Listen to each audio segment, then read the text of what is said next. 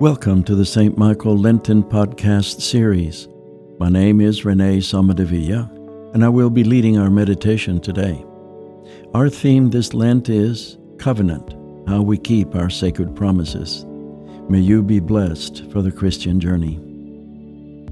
We are sealed by the Holy Spirit in baptism and marked as Christ's own forever. A reading from the book of the prophet Jeremiah. After Nebuchadnezzar, king of Babylon, had taken into exile from Jerusalem Jeconiah, the son of Joachim, king of Judah, together with the princes of Judah, the craftsmen and the smiths, and had brought them to Babylon, the Lord showed me this vision.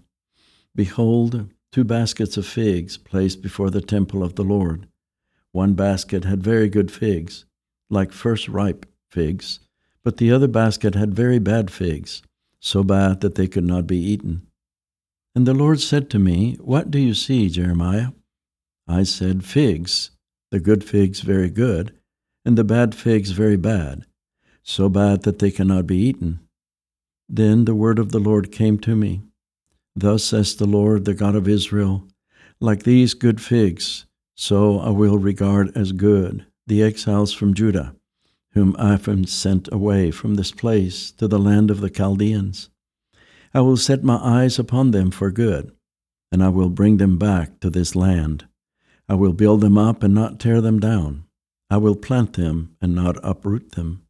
I will give them a heart to know that I am the Lord, and they shall be my people, and I will be their God, for they shall return to me with their whole heart.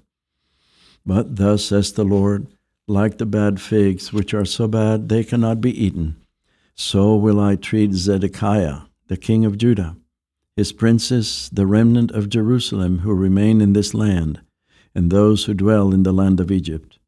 I will make them a horror to all the kingdoms of the earth, to be a reproach, a byword, a taunt, and a curse in all the places where I shall drive them. And I will send sword and famine and pestilence upon them, until they shall be utterly destroyed from the land which I gave to them and their fathers. Here ends the reading. Before we can get to try to understand this vision of the baskets of figs, we need to consider the importance of figs and the fig tree as they were seen by the people of the time of Jeremiah. First, the fig tree. A fig tree was strong, copious, and tall enough for birds to safely nest in them. Their fruit was a strong economic addition to any town or village. Spiritually, the fig tree was considered a place of prayer and meditation. So when God shows Jeremiah baskets of figs, there is a spiritual meaning to the figs.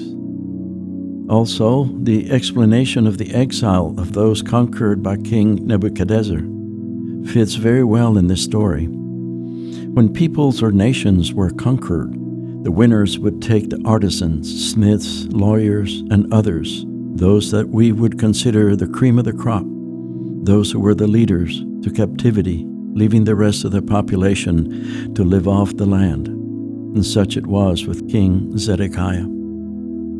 So the good figs in the basket, as God says, represent those who were exiled to the land of the Chaldeans, and God would care for them.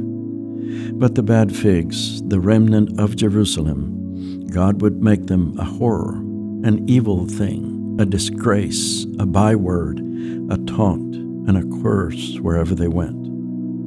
Such were the prophecies that Jeremiah shared with those in Judah, because they had violated their covenant with God. We need to be reminded of our baptismal covenant, so we may have a fruitful spiritual relationship with God. After all, none of us want to be a rotten fig.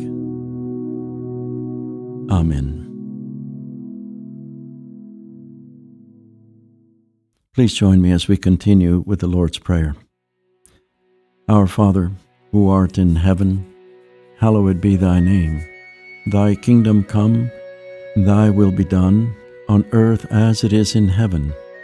Give us this day our daily bread, and forgive us our trespasses, as we forgive those who trespass against us. And lead us not into temptation, but deliver us from evil.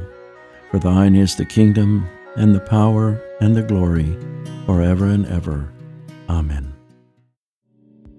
Lord God, Almighty and everlasting Father, you have brought us in safety to this new day. Preserve us with your mighty power, that we may not fall into sin, nor be overcome by adversity. And in all we do, direct us to the fulfilling of your purpose, through Jesus Christ our Lord. Amen.